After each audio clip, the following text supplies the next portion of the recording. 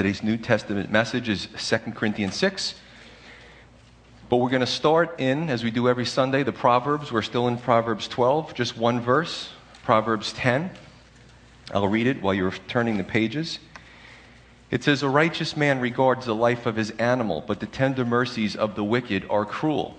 Well, in the Old Testament, Deuteronomy 25:4 said not to prohibit an ox from eating the grain. Don't muzzle an ox while he's working for you. So if you have an ox and he's pulling a plow, you don't want to muzzle him. You know, the poor thing sees all this grain falling. He's working all day. He doesn't get a chance to lick any of it up. So even God cared for the animals in his law. Another scripture is Deuteronomy 22:10. And this is really cool, and I didn't time it this way, but it's really going to coincide with our New Testament Sunday message. It's Deuteronomy 22:10. It says, "Do not equally yoke animals. Don't unequally yoke a donkey with an ox." And the theory behind that is, again, you'd have to understand farming communities back then. Everybody farmed. And a yoke was something that looked sort of like a lowercase m without the tail on the left side. And it was made of wood, and it would go over the shoulders of two animals. And in the center, there would be a long rod or heavy thongs of leather that would pull a plow. And what would happen is these two animals would have to work together to pull the plow. But if you had a very large, strong animal yoked with a small, weaker animal, it could cause chafing, it could cause injury, and it certainly wouldn't be effective for plowing. So, it would be cruel to the animals to do that. The law said not to do it. So yes, God does care about the animals. Even the way the Jews would slaughter the animals for food. It was done with a very sharp knife, and it was done in such a way that the animal wouldn't have any fear. And actually, I read this book, The Maker's Diet, from a Jewish believer.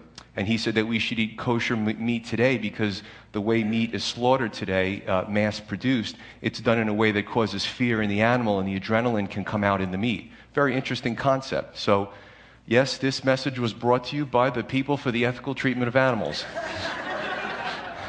Just kidding. I had to say that because they're kind of on the other extreme, certainly, where they, have animals equal with humans or even better, and they want to give them lawyers and all this weird stuff. So we're not even going to go into that.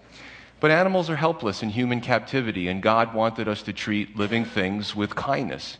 As a matter of fact, you can tell a lot about a person the way they treat an animal, the way they treat a pet. If they're abusive, something's not going right upstairs. There's an issue there, right? And then the rest of it says, "But the tender mercies of the wicked," which seem like an oxymoron. The tender mercies of the wicked are cruel. And it's said that way for a reason. This person is so heartless, so self-centered, so wicked, that even when they think they're doing a nice thing by their standards, to a reasonable person's standards, it's cruel. So they just don't get it, right? So the last time, as you're turning forward to 2 Corinthians 6, the last time in our 2 Corinthians study, we saw what it means to be a new creation in Christ. And today we're going to see more of what it means to be in ministry. And really a call for separation by the Apostle Paul of Christians to be separated from the pollutions of the world. 2 Corinthians 6, starting with verse 1.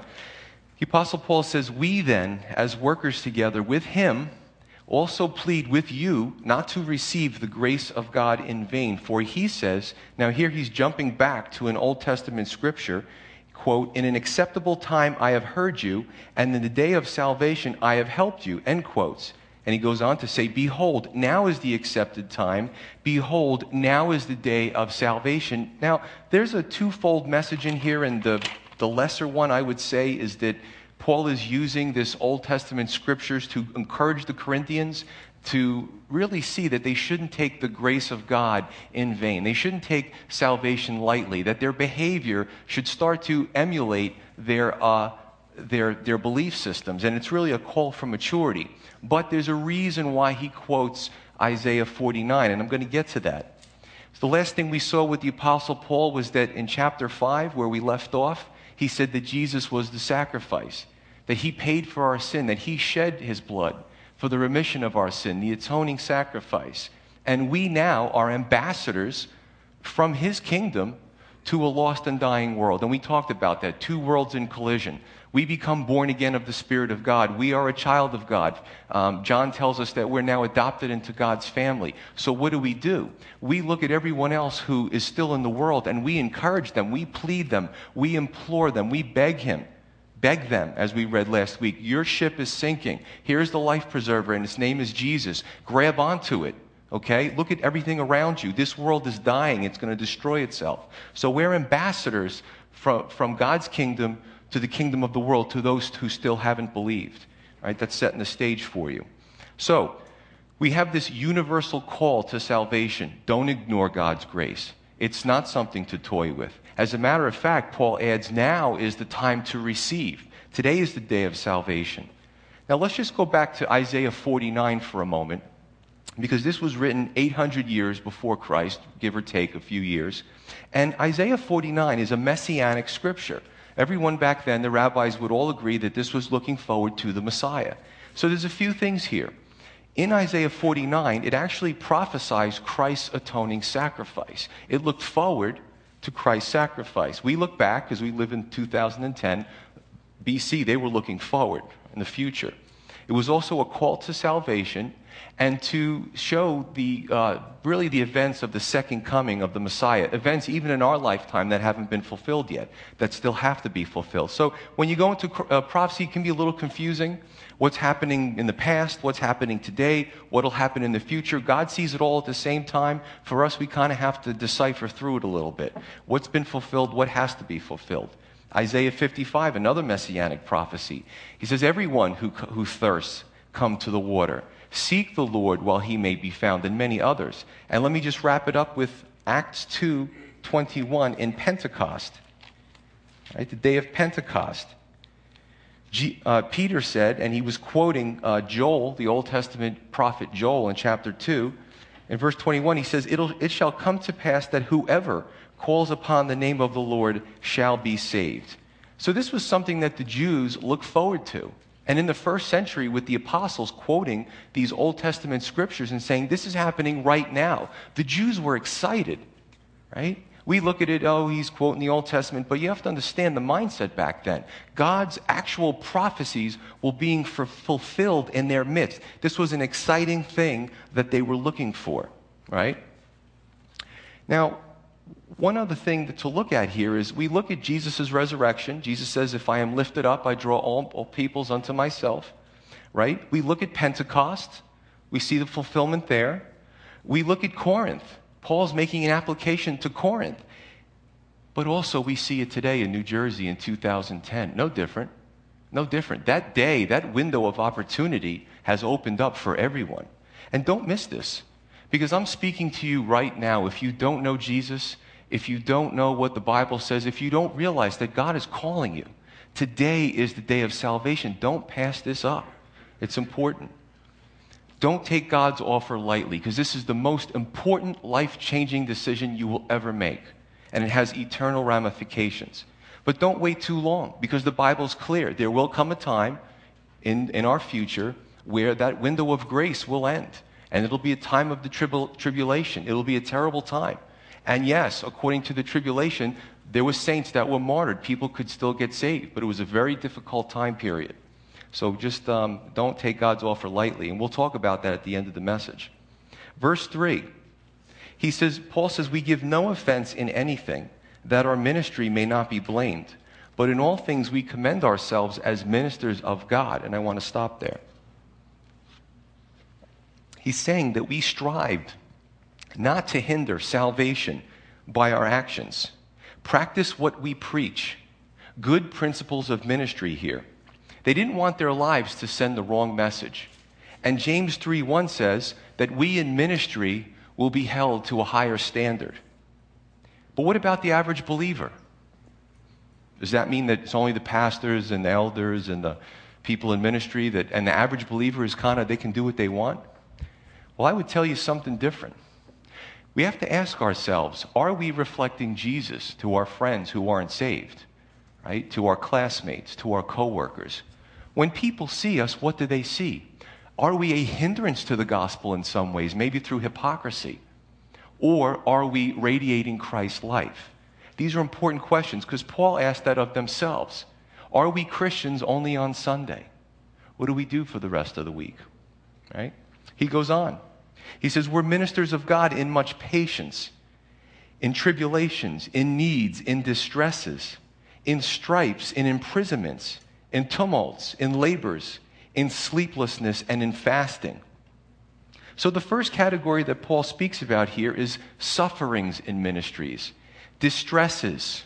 The Greek root word is steno, and in the English, in medicine, we get the word stenosis from, or that narrowing, when your bones start to come together in your spine and the nerve gets pinched. It literally means to force into a narrow place, and it produces pain. Any of you who have a pinched nerve would know that situation. So this is an interesting word. The Apostle Paul, those who were in ministry were forced into these narrow places, into these difficult positions, and sometimes it caused pain in their lives. They suffered much to bring God's message of salvation. The quote last Sunday by Dr. Jowett says that ministry that costs nothing accomplishes nothing. Paul and his team sacrificed big time to further the gospel. But he didn't brag about his ministry. If you notice that, if anything, he often deferred to what the world would perceive as failures in his ministry. He deferred to distresses in his ministry. And I would ask the question, we've been going through these books long enough, where does that leave the prosperity gospel? Where God wants us to be wealthy all the time and healthy all the time and never have any problems in our lives. It doesn't fit in here with the scripture, I'll tell you that. But what have we as individuals suffered or sacrificed for the gospel, for the kingdom? What have we sacrificed at all in America? If I was a pastor in Colombia, by the end of the service, the FARC guerrillas could burst into our church and start mowing us down with AK-47s. If I was a pastor in Sudan, the government planes could fly over our church and drop bombs, blowing the place up and crippling our children. They really suffer for the gospel. Just to come to church, you're taking your life into your own hands. But hey, we're pretty cool, right, with the authorities. They allow us to do this, no problems. We can walk out of here freely and not be marked. So what have we suffered in America? Does our generation even know what it means to suffer or sacrifice? I was at a business some time ago, and there was two teenage girls in the business, and they were talking about, from different families, how they were having trouble and problems in their lives. And I suggested church or God or reading the Bible. And, they said, well, church would kind of be a problem for us because, you see, we live at home, we go out late Friday and Saturday night, we come in late, we don't wake up until 1 PM, and then we shop. And they proceeded to tell me about, maybe they thought it was impressive, but one of them had a handbag that cost $1,000. And the other one said, and the Tyra Banks model coming out is $10,000. That's unconscionable. To pay that much money for somebody else's name on your product. Shameful. If we do that, do we also give to the poor? We'll all stand in judgment one day. And I don't say this to be mean. I say this to give us all, including myself, a warning sign. God warns us through His Word. Do we sacrifice? I remember my grandparents, I used to think it was gross, man. It didn't matter if it was the pig, the chicken, or the cow. They ate pickled pig's feet and cow's brains and cow's stomach. That stuff was nasty. But back then, they couldn't afford to just have steaks every night. They had to use every part of the animal. They knew what it meant to sacrifice, and they sacrificed for their children and their grandchildren. I worry about this generation. I worry about my own generation because we don't really sacrifice a whole lot. Remember, poverty in America is much different than poverty in India. Big difference. Talk to some missionaries. And I believe that God will judge us on our self-indulgent lifestyles, especially if we're believers. Verse 6, by purity, by knowledge, by long-suffering, by kindness, by the Holy Spirit, by sincere love, by the word of truth, by the power of God, by the armor of righteousness on the right hand and on the left. So the second category he speaks about, and I'll try to break these up, are pretty much character traits for ministry. By purity. Don't confuse that with sinlessness. Purity. Being blameless, being clean, not contaminated by the world, being in the world but not getting dirty from it and contaminated by it. 2, by knowledge, understanding the things of God, the wisdom of the ages. 3, long-suffering is a fruit of the Spirit. It's patience, often with difficult situations and sometimes difficult people. And 4, kindness, also a fruit of the Spirit. 5, by the Holy Spirit. Don't leave home without Him. The Holy Spirit, I took that from something else, but the Holy Spirit is the powertrain, it's the drivetrain, it's the dynamo to any ministry. Can't do it without the Holy Spirit. You can, a lot of people fake it, but there's no power in it.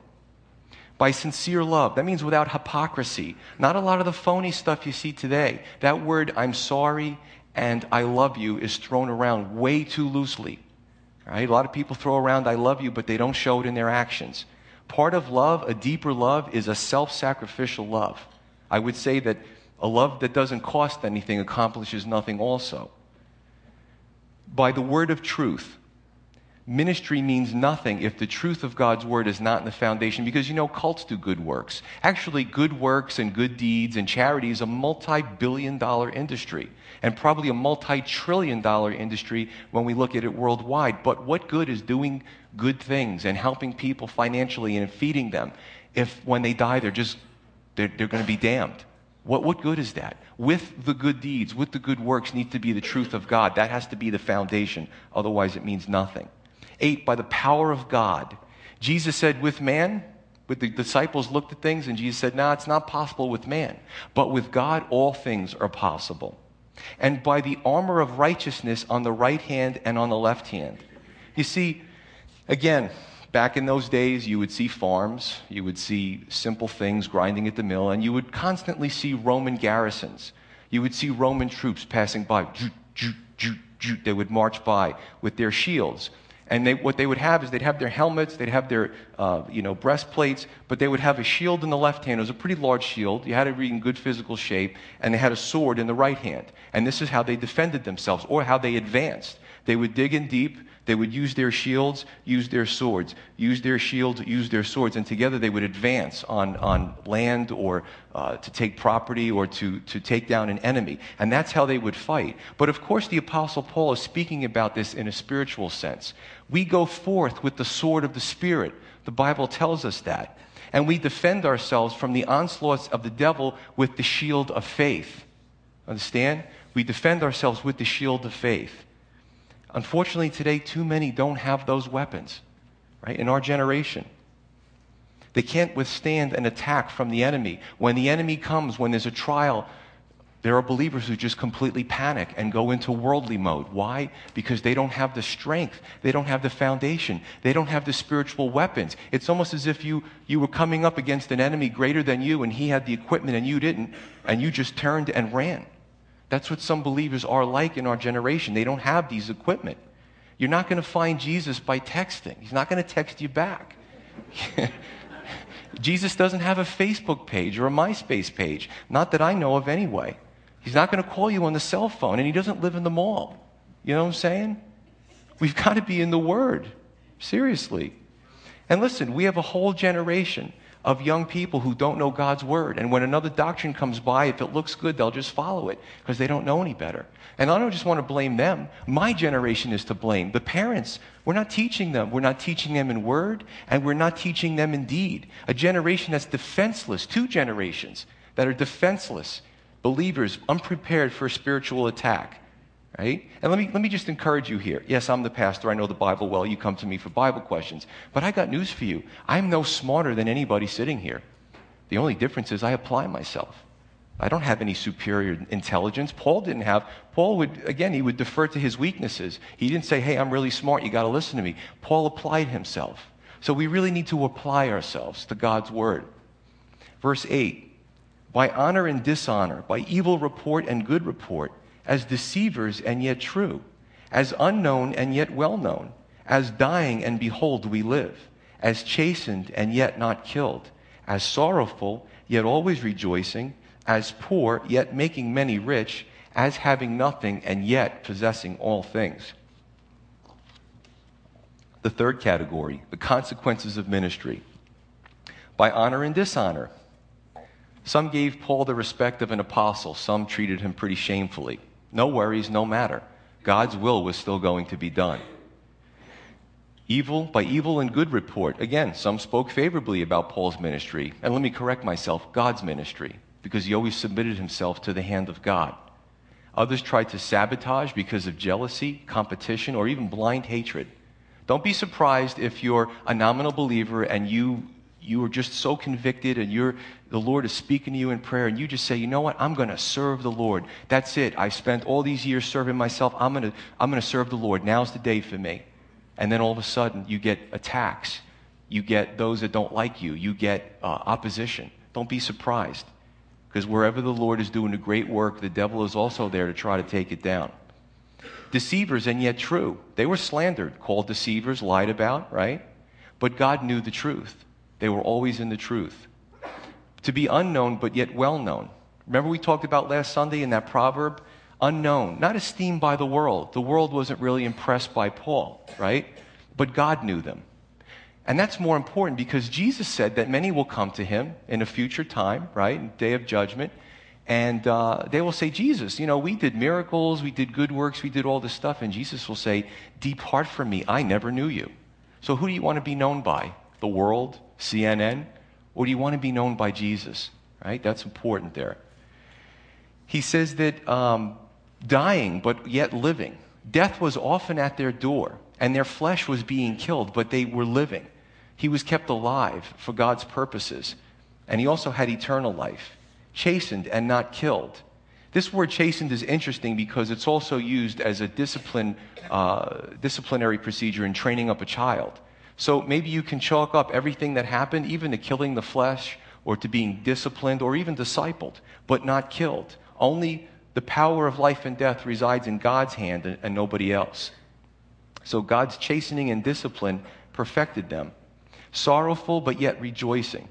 They received many emotional hurts. You can see that the Apostle Paul wears his heart on his sleeve. He's very transparent about how he felt and his emotions and his love for the Corinthians.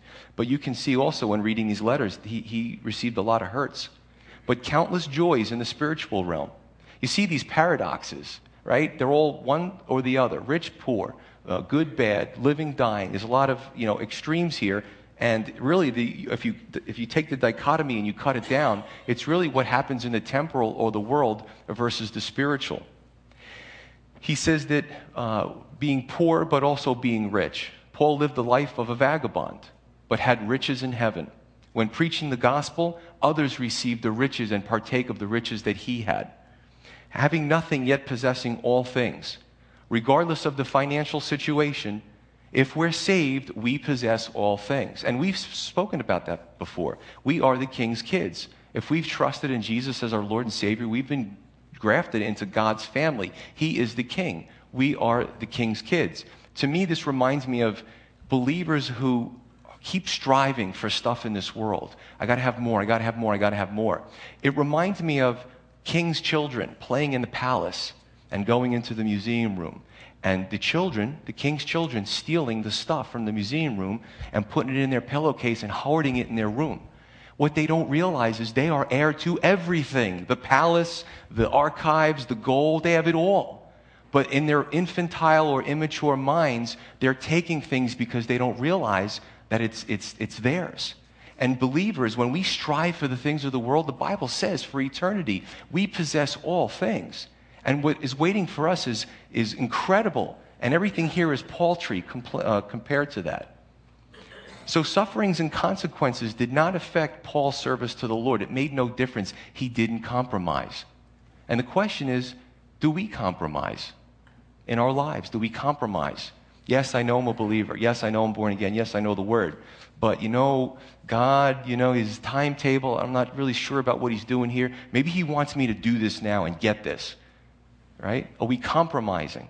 Because we're not trusting in him and what he'll do and his promises. Verse 11. He says, O Corinthians, we have spoken openly to you. Our heart is wide open. You are not restricted by us, but you are restricted by your own affections. Now in return for the same, I speak as to children, you also be open. Paul's really bearing his heart out here. He loves them as a spiritual father and desired that reconciliation with them. Did all the Corinthians have a problem with Paul? No. There were factions. But even the ones, the shepherd, he has 99 sheep because one went astray. He always tries to go after that last sheep and rejoices when he finds that one sheep that got out of the pen. So Paul loved the Corinthians, and even that small faction that were just slandering him and giving him a hard time, I'm sure he didn't care about the personal assaults, but he loved them, and he knew that wasn't good for their spiritual life. So this is what he says. Now, why is this here? It is possible that after sharing all of what he's done, the consequences of ministry, character traits, the trials of ministry, and then sharing his heart here, maybe it's possible that they might change their hearts, especially towards him, and be more obedient. Love and appreciation are human desires. Maybe, even with us, when we pour into others, think about your kids. You pour into your children. You pour into your children. You pour your heart into your children. You're emotional with your children. You want to make sure they know how much you love them. And, as they grow up, you just want to see that they head in the right direction. And that makes you smile. All that effort, all that self-sacrifice, all makes it worthwhile. Well, these were like children to Paul. He loved them. He poured so much into them. And he really wanted them to have a good spiritual walk. Even if you're discipling someone, if you've ever discipled someone, you pour yourself into them. They're not even family. But somehow the Lord brings the two of you together, and you pour and you pour and you pour, and you just want to see them mature in the Lord and then go out and do the same thing. Right? That's what Jesus did, one person at a time. But what happened was the pain and hurt came when there was no reciprocity.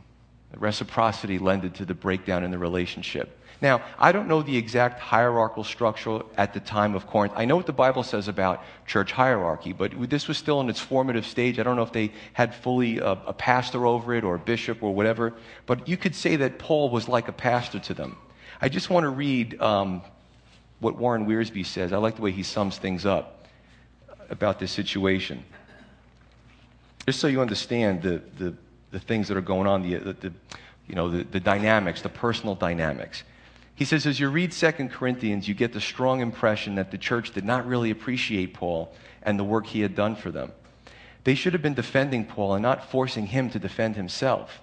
The Corinthians were boasting about the Judaizers who had invaded the church, and yet the Judaizer had done nothing for them. So Paul reminded them of the ministry God had given him at Corinth. And a sister in this fellowship sent me an email, and I thought it was funny, again, along the same lines. It's actually called The Perfect Pastor. This is good. You'll like this. It says, the perfect pastor preaches exactly 10 minutes. He condemns sin, but never hurts anybody's feelings. He works from 8 in the morning until midnight and is also the church janitor. He is 29 years old, but has 40 years experience. He makes 15 house calls a day and is always in the office.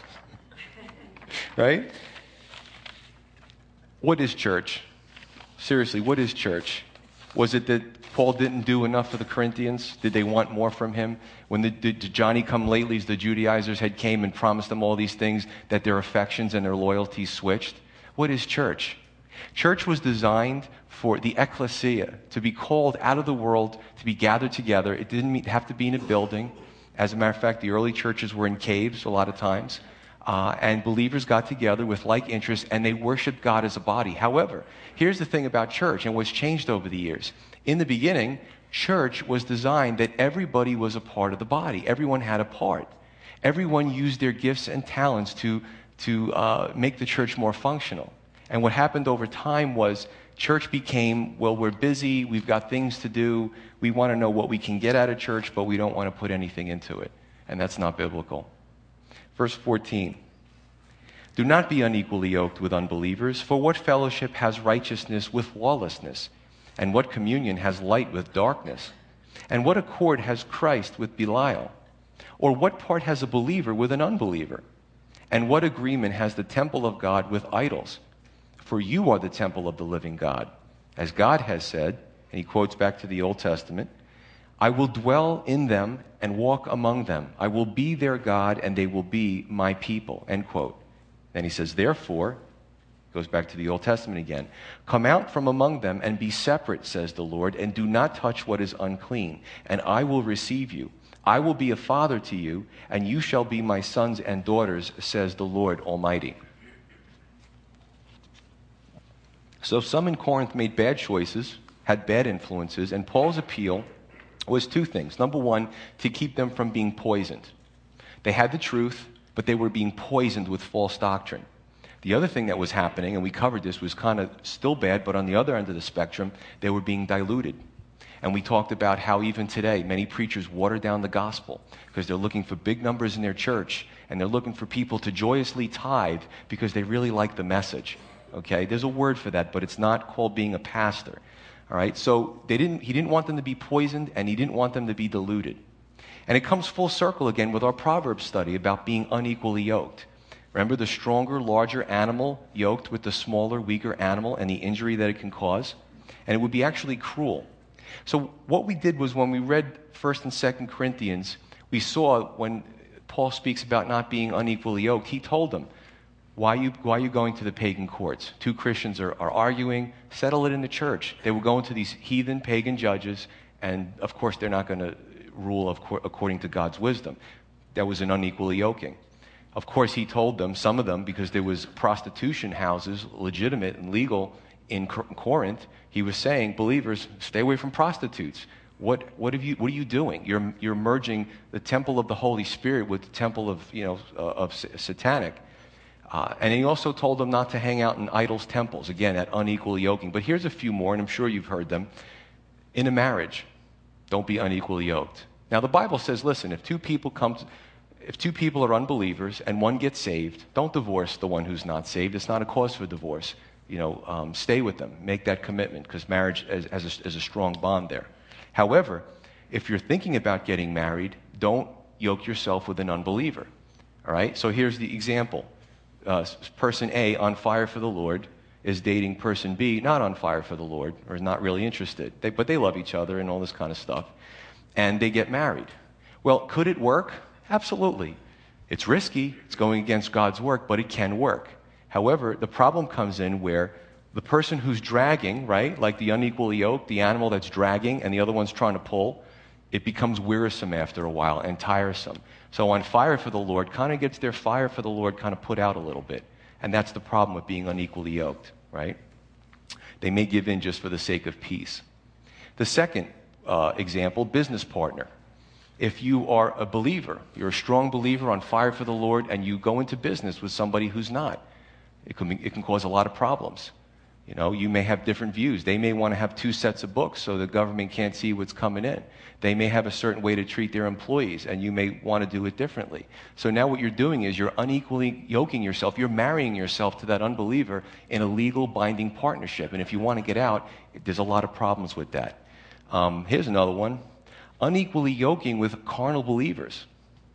Loving to hang out with a crowd that enjoys gossip or doing things wrong or stealing, and there's no conviction because, you're Christians, they're Christians, and you kind of have these friendships, and nobody else knows. You don't convict them, they don't convict you, and the situation works. So that's something that I threw in there. God will cause separation and pain in a situation like that because he loves you. Eventually you two may be at each other's throats and then assailing insults at each other, and I know what you did, and I know your secret, and boom, boom, boom, and it becomes messy. So don't unequally yoke yourself with carnal believers. It can only be heartache. Verse 15, he says, what is communion, or what accord has Christ with Belial? Belial was just an epithet for Satan, meaning perverted or worthless. What accord? Not Honda Accord, but the Greek word is symphonesis. In the English, we get the word symphony from. Now, if you remember last week, we had the full worship team up here, 6 different instruments. What if they all started playing at the same time and competing with each other? The piano, the guitar, the drums, and who can bang the loudest? And we'd all be like this with our fingers in our ears. It would be a cacophony, not a symphony. But there was harmony there. There was a symphony. There was an accord. They deferred to one another. They took turns and gave each other a turn to play their instruments. There's an accord there. And that's the way our life can be. You know that things are flowing. You have an accord with believers. You have an accord with people with like interests, even those that you're discipling. But if you start yoking yourselves with these unholy alliances, all it's going to do is cause problems. If you are on fire for the Lord and you marry yourself to these situations, things are going to get very difficult in your life. And then one day you'll find yourself with a fire that's only about this big and saying, Lord, how did I get here? So there's no symphony there. There's no accord there. Verse 16 through 18. Again, he uses a compilation of several Old Testament scriptures. Why? To convey this picture, that God was among his people, but he couldn't have that intimate fellowship with his people if they were engaging willfully in evil practices at the time. And Paul uses the applications for the Corinthians also. There's no room in God's church for mixed loyalties and compromise. Now, he does make the distinction between separation versus isolation, because Jesus is always the best example, and you can never go wrong with that. See, Jesus always ministered to the thieves and the prostitutes and the downcast of society, the ones who had turned from God, and the tax collectors. He ministered with them, he ate with them, but he didn't become contaminated by them. See, there's the difference. He didn't isolate himself from them either. He was probably spent more time with them than anybody else because he loved them. However, you'll never see in the scripture that Jesus and Zacchaeus and Matthew, the tax collectors, all got together to become incorporated and have a business called divine tax accounting. You know what I'm saying? It didn't happen. You see? So he was separate from them, but he ministered to them, and he wasn't isolated from them. Now, Paul even says in 1 Corinthians 5 to not isolate yourself from the world. We need to know the difference. Now, here's the extreme. Two extremes. Christians have worldly friends, worldly cliques, or somebody is not a believer, has worldly friends, worldly cliques, become saved, become Christians, and then get rid of all their old friends, get rid of their unbelieving doctor, accountant, a mechanic, and they just hang out with Christian people, Christian doctors, Christian mechanics. I went through all this. You're completely in a Christian bubble. There's no salt and light. That's wrong. That's isolation. I would vehemently dispute anybody on that account, and I've seen it. It becomes a Christian, cliquey, cultish kind of community, right? No salt and light. Now, the other extreme are believers who marry themselves with corrupting influences, and they're happy leading a double life. That's the other extreme, right? And it comes down to this. Don't yoke, don't chain, don't marry yourself to ungodly situations. And really, it comes down to this. Who is influencing who, right? If you are with somebody and you have a close friend who doesn't know the Lord, and they're not mocking you every time they see you, and they're not trying to get you to deny your faith, that's not love, but they're willing to listen, they're willing to have harmony with you, that is one thing, right? Who's the stronger influence? If you find yourself being with others, and you find yourself that when they're influencing you for the negative, that's when the light bulb should go off and something to think about. You see, Jesus, when he went to a dead body to raise somebody from the dead, technically touching a dead body, he was defiling himself. But Jesus' influence was more powerful. He would come and he could say a word, and that person would have new life brought into them, and he could take them by the hand. They weren't dead anymore. Jesus was always the stronger influence. The dead flesh didn't defile him, so he was ceremonially unclean. The power of God went into that dead flesh and revived it and brought it back to life. So there's a great example. And we can just say this, and I'll close it with this. I'm sure everyone right now, as I'm speaking, is thinking about something. You're thinking about your friends. You're thinking about your business partners. You're thinking about your fiance. You're thinking about your workmates. And you're asking yourself, think about it. What unholy alliances do I have in my life? What alliances, what yokings in my life do I really have to consider? And I have to ask myself, am I being influenced by those in the world, or am I influencing them positively for Jesus? Those are the important questions to ask ourselves. Because verse 17 and 18 really sum it up. God says, come out from among them and be separate, says the Lord. Do not touch what is unclean, and I will receive you. I will be a father to you, and you shall be my sons and daughters, says the Lord Almighty. The Lord cannot be involved with a triangle of an unholy alliance. He can't do it. So the best reason for not being unequally yoked with corrupt influence is that God can't be in the midst of that. Because when all the dust settles, if we call ourselves Christians, what is our utmost desire? Is to be closer to God. is to be like Jesus, is to be changed into his image. And that's something that we need to consider. Let's pray. Father in heaven, Lord, we love your word. As always, your truths speak volumes to us. And